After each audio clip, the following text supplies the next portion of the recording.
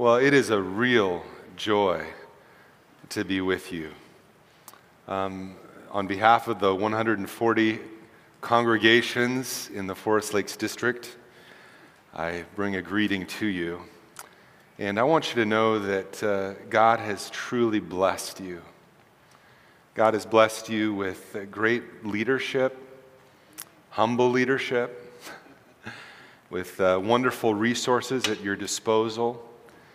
But more importantly, He's blessed you in His faithfulness and by His grace to just bring life-changing realities in the community here. And we thank you not only that we're blessed to be here today with you, that I'm blessed to be here today with you, but that you are a blessing to the broader district of churches as you have shared encouragement and investments. Dan's served on the board of our district many times and just wrapping up a season of that, and just so thankful for the way in which you're a blessing to so many people throughout the state. Now today we're going to be exploring God's Word, as is often the case during this time in the service. We're going to be in Matthew 16, verses 13 through 20. So if you want to go ahead and start turning there, if you have your Bible. If you don't have a Bible, that's totally fine. The verses are going to be up here on the screen, and you can follow along. Now, I want to get you thinking about a few things as we're getting ready to read the text. First, for those of you less familiar with the Bible, maybe you've never read the Bible or this is your first time in church, I want you to know that the Gospel of Matthew, it's one of 4 Gospels inside of this book, the Bible. And the Gospels are the historic accounts of the life of Jesus. Now, one thing that all of us should keep in mind when reading a gospel like Matthew is that you have much more information about Jesus than the original audience were reading about. They had no idea that the cross was coming, that we're about to focus on, the cross and the resurrection. They had no idea. And this is not only going to be illustrated in today's text, but of course it's also illustrated with the idea of Palm Sunday. If you recall, Jesus entered the city riding a colt and people were shouting, Hosanna, and their thought was that He came to rule and reign as king in that moment, that He was ushering in political power. So they too didn't fully understand what was about to happen. And so, with this in mind, we're going to observe a major turning point today, historic turning point in the disciples' understanding of Jesus' identity. And this is going to put them on this clear path towards the cross. And so follow along with me now. I'll read from Matthew 16, verses 13 through 19. Now when Jesus came into the district of Caesarea Philippi, He asked His disciples, "Who do people say the Son of Man is?" And they said, "Some say John the Baptist, others say Elijah, and others Jeremiah or one of the prophets." He said to them, "But who do you say I am?" Simon Peter replied, "You are the Christ, the Son of the living God." And Jesus answered him, "Blessed are you, Simon Bar-Jonah, for flesh and blood has not revealed this to you, but my Father who is in heaven. And I tell you, you are Peter. And on this rock I will build my church, and the gates of hell shall not prevail against it. I will give you the keys of the kingdom of heaven, and whatever you bind on earth shall be bound in heaven, and whatever you loose on earth shall be loosed in heaven." This is God's word. Now, as we prepare to reflect on these words, I want to give you just a little more information about the setting. You see, before these verses, we learn that Jesus was ministering by the Sea of Galilee in the heart of Jewish territory. And at this time, everywhere He went with His disciples, large crowds would follow. But from the first few verses in today's passage, we see that Jesus took His disciples to the Gentile city of Caesarea Philippi, 25 miles north, to the very outskirts of Jewish territory. Now here His disciples would have been, Jesus and His disciples would have been much less recognized. So He was afforded some time of intimacy, some private time with the disciples. But there's a lot more meaning behind the location than simply escaping the large crowds. You see, Caesarea Philippi was known as a center of spiritual activity in the Roman Empire. The city was named after Caesar, by the regional leader Herod Philip, hence the word Caesarea Philippi as the location. The previous name of the city was Panias, which was named after the Greek god Pan, who was half human, half goat, known as the god of nature. In honor of Pan, a large white marble temple was built that became the center of pagan worship. And so it's in this context, the capital for pagan spirituality, that Jesus has this conversation with his disciples. And so with that in mind, let's jump back into the text, looking just at verses 13 and 14. Now, when Jesus came into the district of Caesarea Philippi, he asked his disciples, "Who do people say that the Son of Man is?" And they said, "Some say John the Baptist, others say Elijah, and others Jeremiah, or one of the prophets." Now, what's helpful to understand here is that in Jewish culture, it was common for a prophetic mantle to be passed from one prophet to the other. From the prophet Elijah, who was taken up into the heavens, right, the spirit of Elijah was passed on to Elisha. Back in Matthew 14, Herod, who executed John the Baptist, he feared that Jesus was now this resurrected version of John the Baptist. Now, to be clear, the Jews did not teach reincarnation. So the idea here was more of a succession of role or responsibility. And so the speculation regarding Jesus was that he was somehow taking on a role of some previous prophet. But the main point is this: Jesus' audience, though they were biblically literate, they were kind of at a loss to who truly Jesus was. So his identity was shrouded in a degree of mystery. Now, if you think about it, there's a certain parallel with the original audience and the people of Wisconsin Rapids. I'm sure if you went out and walked around town and just asked people who they think Jesus is, they would probably, give a favorable answer. If you drill down to the finer points of his identity, however, you would quickly discover, there are some really different ways of seeing who Jesus is. Though there's a general religious knowledge for many, the finer points of his ministry and purpose are a mystery. And so we definitely have some parallels between the audience of the text and the average person in Wisconsin Rapids. Now, back to the text, we see that Jesus now turns his question of identity to the disciples. Let's look at verses 15 through 17. He said to them, "But who do you say I am?" Simon Peter replied, "You are the Christ, the Son of the living God."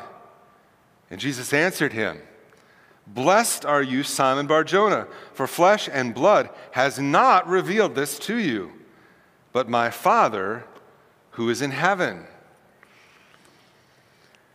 And now we come to one of the historic moments in the book of Matthew. Peter declares this confession of Jesus. And it's so significant that theologians have called this the Petrine Confession, okay? So it's significant. Peter says, "You are the Christ, the Son of the living God." Now, the risk here is to underestimate the significance of this moment because, as I said earlier, many of us, we've read the Gospels, and we just might read right past that and not recognize how unbelievable this is. What needs to land on us is this: nowhere in history before this moment had human lips ever spoken the words Peter spoke.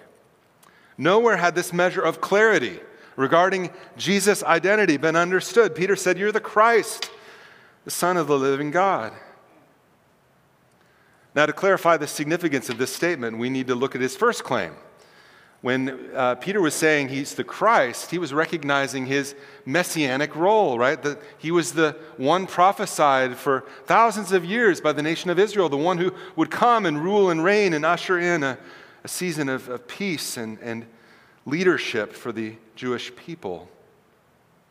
And so Peter was exclaiming, "Hey, Jesus, you're the Messiah. You're the hope of Israel." But he went even further. He said, "You're the Son of God." Now, in our understanding of the Jewish worldview of the day, there was no expectation that the Messiah would also be divinity. And so it was a radical concept Peter was proposing when he stated, "You are the Christ, the Messiah, but you are also the Son of the living God. Now, some of you who are more familiar with your Bible, maybe you've attended a lot of sermons or read the Bible many times, you may remember back in Matthew 3, during the baptism of Jesus, where the voice of God declared, "This is my beloved Son." But what you need to see is that historically, since that moment of Jesus' baptism, it had never been spoken of. It had never been articulated by the lips of men. It was not fully understood. Now, if you think I'm overstating, which you might be thinking, let's look at Jesus' response. In verse 17, he says this, "Blessed are you, Simon Bar-Jonah, for flesh and blood has not revealed this to you, but my Father who is in heaven." Now, he's delighted. He's ecstatic. Quite simply, it's because he saw that God the Father had been at work in Peter's heart. Because just a few chapters earlier, in chapter 14, Peter was rebuked by Jesus as one with little faith. But now he stood before Jesus speaking with bold clarity. Jesus is the Christ, the Son of the living God. So Jesus knew Peter's understanding. It could not have come from himself. This could only have come from the work of God the Father in his heart. Now, I don't know how many of you have had this opportunity to see a heart transformed by God in a way that only he can do it. But there is really nothing sweeter. Recently, one of our Hmong church plants in Madison had the opportunity to see a life transformed and a family transformed by the gospel. Now, I know you have a Hmong congregation that meets here in the afternoons, but some of you may not be familiar with their origins or their history. But the Hmong people, there are over 100,000 here in Wisconsin, over 1,000 in Wood County, and they came to Wisconsin as refugees fleeing political persecution following the Vietnam War. With them came this religion of animism, okay? This pagan religious system where shamans functioned as priests who exorcised spirits present in things like animals and the plants and the weather and all around. And this recent convert in this Hmong church, he was actually the son of a shaman. He was raised in this tribal religion, and as with many Hmong animists, he was tortured by demonic dreams at night. Terrifying, relentless. And with his shaman parent now passed, he was free to hear in a new way the appeals of Pastor Paul and Shang as they presented the gospel to him. And by God's grace, he put his faith in Jesus, and his life was transformed. And like many Hmong animists, he was set free immediately from those demonic dreams. He's now living a life devoted to Jesus Christ as his King. And so, in response to stories like that, we can say of that man, just like Jesus said to Peter, "You are blessed, child of God, because the Father in heaven is changing you." You did not learn this from any human being. Your life wasn't changed because you simply made a decision. No, God came in and he radically transformed your heart. Similar to that, God had been at work in the heart of Peter. Things that could not be explained any other way were now made clear. And so Jesus was overjoyed. Well, now that Jesus' identity has been revealed in a new way, we're going to make two additional observations, historically significant from the text. Observation 1, the purpose of Jesus to build the church, and 2, the position of Peter and the power of the keys. Okay, so let's look at the purpose of Jesus to build the church. We see this first statement in the second half of verse 18 where Jesus said this, "On this rock I will build my church, and the gates of hell shall not prevail against it." What Jesus is saying first and foremost here is that he will build the church. What's interesting here is that this is the first time in Scripture where Jesus uses the word for church. Now, that original word in Greek that Jesus actually spoke is ekklesia, which means assembly. So what Jesus is saying here is that I'm building my assembly, my people. What we need to understand is that all of Scripture is pointing to this same outcome. God is preparing a people for himself. And so in many ways, Jesus is restating a purpose that has been clear throughout all of Scripture. We see the fulfillment of this assembly, and it's clear in a prophecy that's spoken at the end of Scripture in Revelation 21:3, where it reads, "And I heard a loud voice from the throne saying, 'Behold, the dwelling place of God is with man. He will dwell with them, and they will be his people, and God himself will be with them as their God.'" So Jesus says to his disciples, I'm building this people of God. I'm building this assembly. But Jesus makes another truth claim when he says, "I will build my church, and the gates of hell will not overcome it."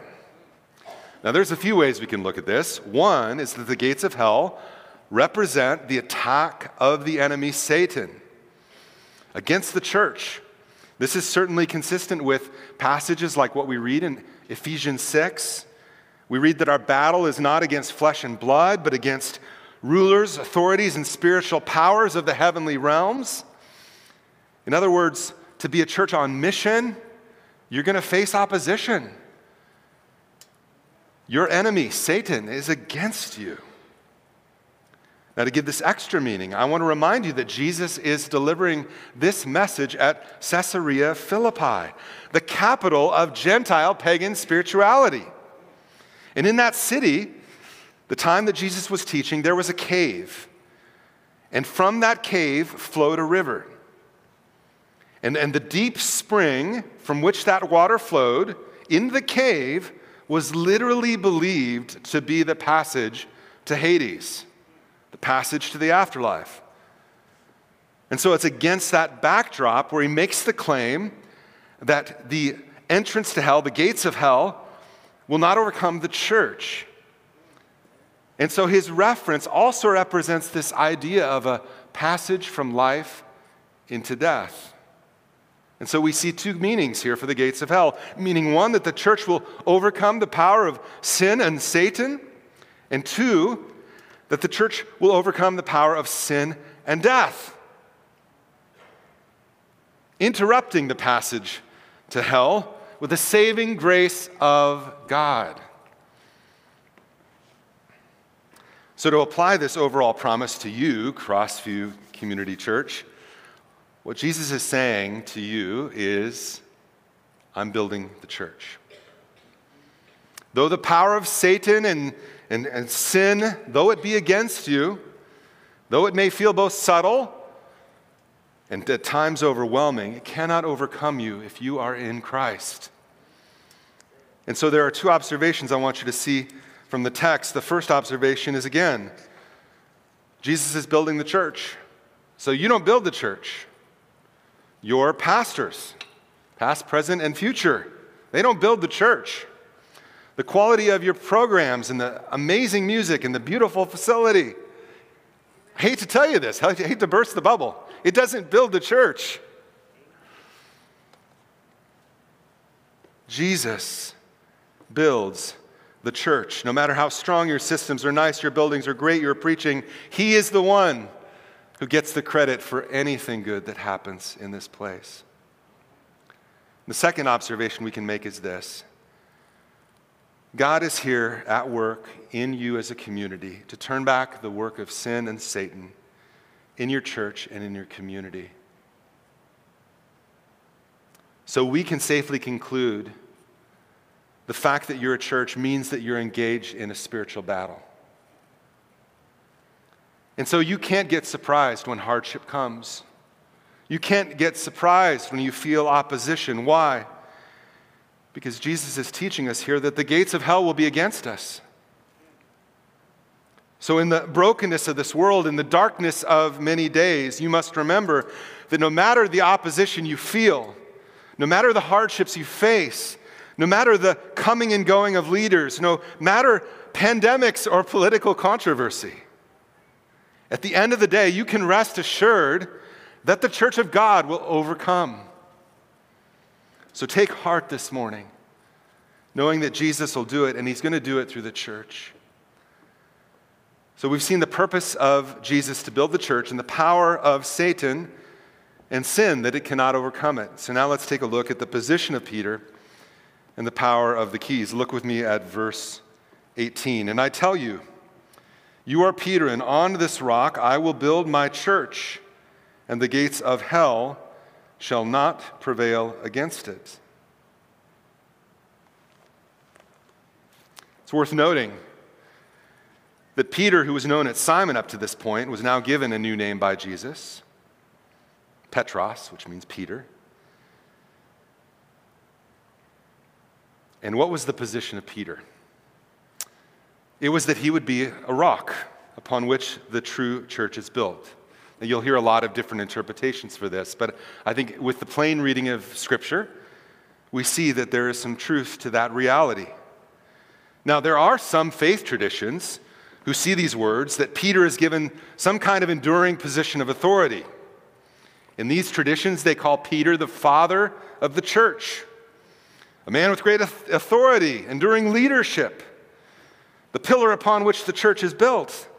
But to somehow enshrine Peter in that way doesn't really make sense with what we see of Peter throughout the rest of Scripture. You see, just a few verses later, Jesus rebukes Peter, calling him, a devil, saying, "Get behind me, Satan." Before Jesus is crucified, we see Peter deny him 3 times. In the early church, Paul rebukes Peter for allowing legalism to seep into the church. From Acts 12 forward, which tells the history of the early church, Peter fades into obscurity. What we know historically is that James, not Peter, becomes the primary leader of the church in Jerusalem. So there's no evidence here that Jesus was giving Peter an enduring position of authority as the father of the church. So what could he be saying when he renamed Peter from Simon and said, "You're the rock upon which the church will be built"? Well, to fully understand the significance, we need to also see what Jesus said in verse 19. So let's look at that. "I will give you the keys of the kingdom of heaven. And whatever you bind on earth shall be bound in heaven, and whatever you loose on earth shall be loosed in heaven." So Jesus infers that Peter is a rock upon which he will build the church, and he infers that he is going to be given the keys, right? The power to bind and loose. What in the world could he be referring to? Well, I think, again, just looking at Scripture and reading it through and through, you see something really significant happen in Peter's ministry not long after what happened here. And this is in Acts 2. I'm just going to summarize what happens. You don't need to turn there. As you see in Acts, it's the early history of the church. And we see that Peter has a unique privilege. He preaches the first sermon ever given. This follows the pouring out of the Holy Spirit on the Jews gathered in Jerusalem to celebrate Pentecost.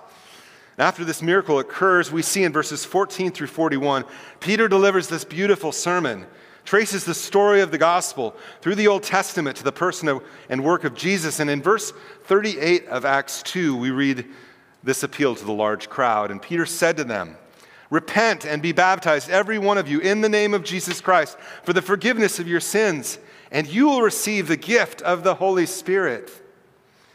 And after sharing the gospel of Jesus, what we learn in verse 41 is really cool. "So those who received his word were baptized, and there were added that day about 3,000 souls." I don't know about you, but outside of the resurrection of Jesus, this is one of those moments in history that I just love to see it. I'd love to be a witness to what happened that day. The Holy Spirit was poured out. Peter preaches the gospel. The church is born. It grows in 3,000. How awesome. So I believe this event at Pentecost hints towards an answer to how it is that Peter wields the power of the keys. You see, Peter was the rock because he was the one to preach the first sermon that would lead to the establishing of the first church. This event also illustrates Peter using the power of the keys as he preached the gospel to the people. You see, that gospel message, just so you know, it's what unlocks the door of the human heart, overcoming the power of sin, releasing us to new life in Jesus. So when Jesus commissioned Peter in this way, I believe he was pointing to this role, being used of God to preach the gospel and establish the church in Jerusalem. And once we understand this, we can see how everyone who claims to be a Christian, so if you're a Christian this morning, there's something true for you, and that is that you also have the power of the keys of the gospel. Romans 1:6 says it's the power of God for the salvation of everyone who believes. And you are now bearers of that message. Now, as we land the plane on this message, I'm going to wrap up here. I want to get practical, recognizing that there are three kinds of people in this room. Maybe not exclusively, but I think this will cover many of you. The first is those who've never put their faith in Christ. The second, those who are discouraged in faith because of their perceived lack of fruitfulness or usefulness in the kingdom of God. And the third audience, those who are proud, yet to recognize their powerlessness. First, to those without faith, I want to remind you of Peter's confession. In verse 16, he said, "You're the Christ, the Son of the living God." With these words, he was putting his faith in God as Savior, recognizing he alone has the power to save, a power which was on full display when, as you're going to be celebrating this upcoming week, when Jesus went to the cross, dying the death we deserved for our sin, in order to rise from the dead, crushing once and all the power of sin and Satan. If you're yet to trust in Christ for the forgiveness of your sin, just want to encourage you that today you can do so. You can invite the forgiveness of sin that he alone extends and be given the gift of new life and new faith in him. Now, the second kind of person here is those who are discouraged over your perceived lack of fruit in your life. I want you to reflect upon what we learned about Peter today. He was a man of great calling, and yet he was also a man who often lacked faith, who denied Christ, who faded into historic obscurity. Now, why should this be encouraging to us? Well, I think it's because it illustrates how God loves to use weak and broken people to build his church. While I'm not denying Peter had a unique role, I think we can all identify with the idea that he was a living illustration of how God loves to use weak people for his purposes. And this is beautifully spoken, by the way, by the Apostle Paul in 2 Corinthians 12:9, where he wrote, "But he said to me, listen, church, my grace is sufficient for you. For my power, it's made perfect in weakness. Therefore, I will boast all the more gladly in my weakness, so that the power of Christ might rest upon me." So take heart this morning. This fallen and broken world is becoming Christ's world. It's the theater of his redemption, the place of his mission, over which he has total authority for the accomplishing of his saving work. And God loves to use weak and frail people to shame the strong and powerful. So take heart. If you're discouraged today, rest in the Father this morning, knowing that if you feel weak and inadequate, you're exactly where you need to be in order to most glorify God as he works through you in building his church. And finally, I want to speak to the proud who are trying to find their value in their own performance. I want to tell you about a little story about a great preacher by the name of Martin Lloyd-Jones when he was living in Wales. He tells the story of a time when he was gathering with a group of older ministers who were discussing a young minister who had come into the community, and he had remarkable preaching gifts. This man was becoming famous among the people, and there was real hope that God would use this amazingly gifted young man to renew and build up his church. And the ministers, they were all hopeful until one of them spoke up saying these words, "Well, all well and good, but you know, I don't think he's been humbled yet." And following this statement, Jones said, the other ministers looked very grim. It was in that moment that something landed on Jones that would change his life and ministry from that day forward. He realized in that moment that unless something comes into your life to break you of your self-righteousness and pride, you may say you believe the gospel, but the penny hasn't dropped in your life. You aren't yet a sign of the gospel in yourself. You don't have the truth of Peter alive within you. You aren't a strength out of weakness person. God may need to bring you low before he can truly use you to build the church. Let's pray. Father, I just want to lift up now the three audiences of which I spoke. Father, I want to pray first for those who are far from you. Man, this could be a terrifying moment, and I just want to recognize that. But Father, I pray that those who are sitting there saying, can I really make this step? I have so much to lose. I pray today you would show them, yes, but you have everything to gain. And so, Father, I just pray that there would be some today who would take that step of faith, trusting you in the words of Peter, saying, you are the Son of the living God, and I trust you. For the next audience, those who are discouraged today, Father, the lie of the enemy would say you're worthless. Perhaps they grew up with a father or a parent or some other figure who said you're never going to amount to anything. Father, I just pray that this message today would rebuke that lie,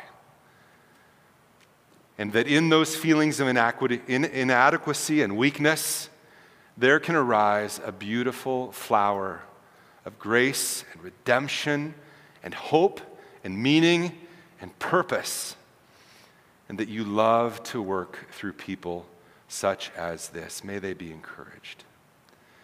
And finally, Father, for the proud, for those who just think, all I have to do is pull myself up by the bootstraps and work a little harder. Father, remind us today that it's you who build the church, and that you will humble us out of your love for us to teach us that you alone deserve the glory.